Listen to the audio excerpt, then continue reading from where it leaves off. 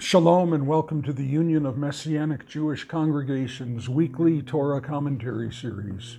I'm Rabbi Russ Resnick, and this week we're discussing Parashat Bahar Bechukotai, which begins at Leviticus 25:1. Last week I spent a couple of days on the upper Rio Grande near Taos, New Mexico, along with Rabbi Rich Nickel, my friend Avi, and my son Luke, who has the most experience among us in canoeing and kayaking. After our first day of running the rapids, he said that what he loves about boating on the river is how you can use all your skills and all your strength, you can make all the right moves, and it's still always beyond your control. Sometimes you just end up going wherever the flow takes you.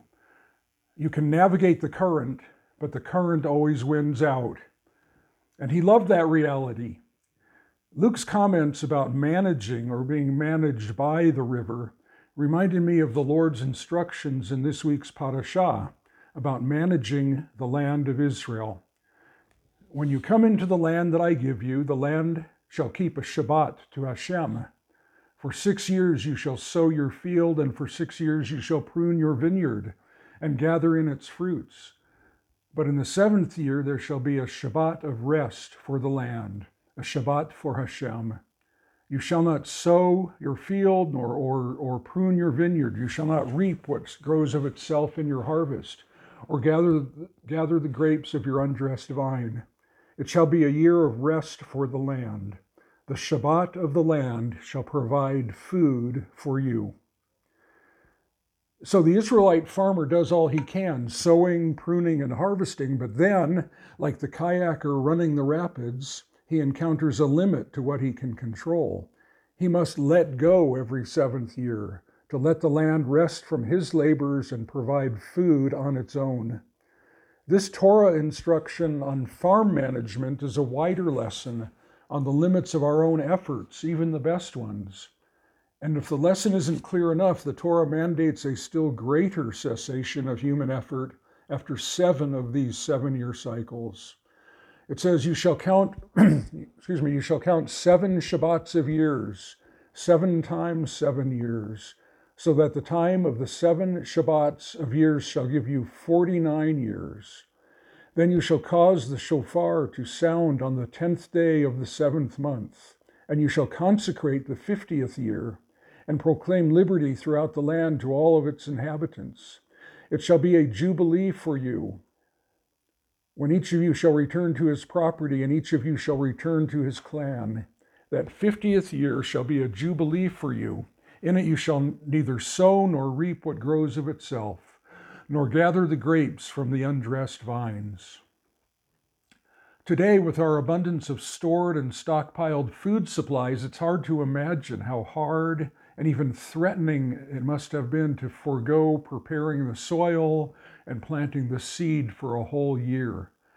The sages comment on this challenge, saying it is customary for a person to perform a mitzvah for a day, a week, or a month. Does one usually perform a mitzvah for an entire year? Yet the farmer lets the field lie fallow for a year, the vineyard for a year, and remains silent. Is there greater strength of character than this? Yalkut Tehillim 8:60. This great strength of character doesn't arise from human exertion and competence, but from trust in God. It arises out beyond the limits of all that we can do, out in those beyond our control areas of human experience where we learn to fully trust in God. We realize that God is always present and active, especially there, present like the rushing current and far more powerful than our feeble paddle strokes. The cycle of Shabbat years and Jubilee reminds us of this underlying reality, summarized in these words: the land shall not be sold in perpetuity, for the land is mine. For you are strangers and sojourners with me, says the Lord. The land we work doesn't belong to us, but to Hashem. It requires our efforts and our diligence, but in the end, we are resident aliens dependent on His provision. The limits of our ownership of the land train us in trusting Him. The Torah continues to post these limits to our control and to promote trust in God in an age obsessed with human achievement and technical competence. We're learning to let go in an age that's holding on tight, that's running the rapids with a white-knuckled grip on the paddles.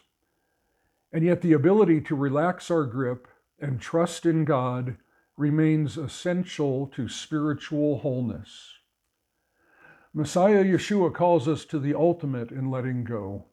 Any one of you who does not renounce all that he has cannot be my disciple.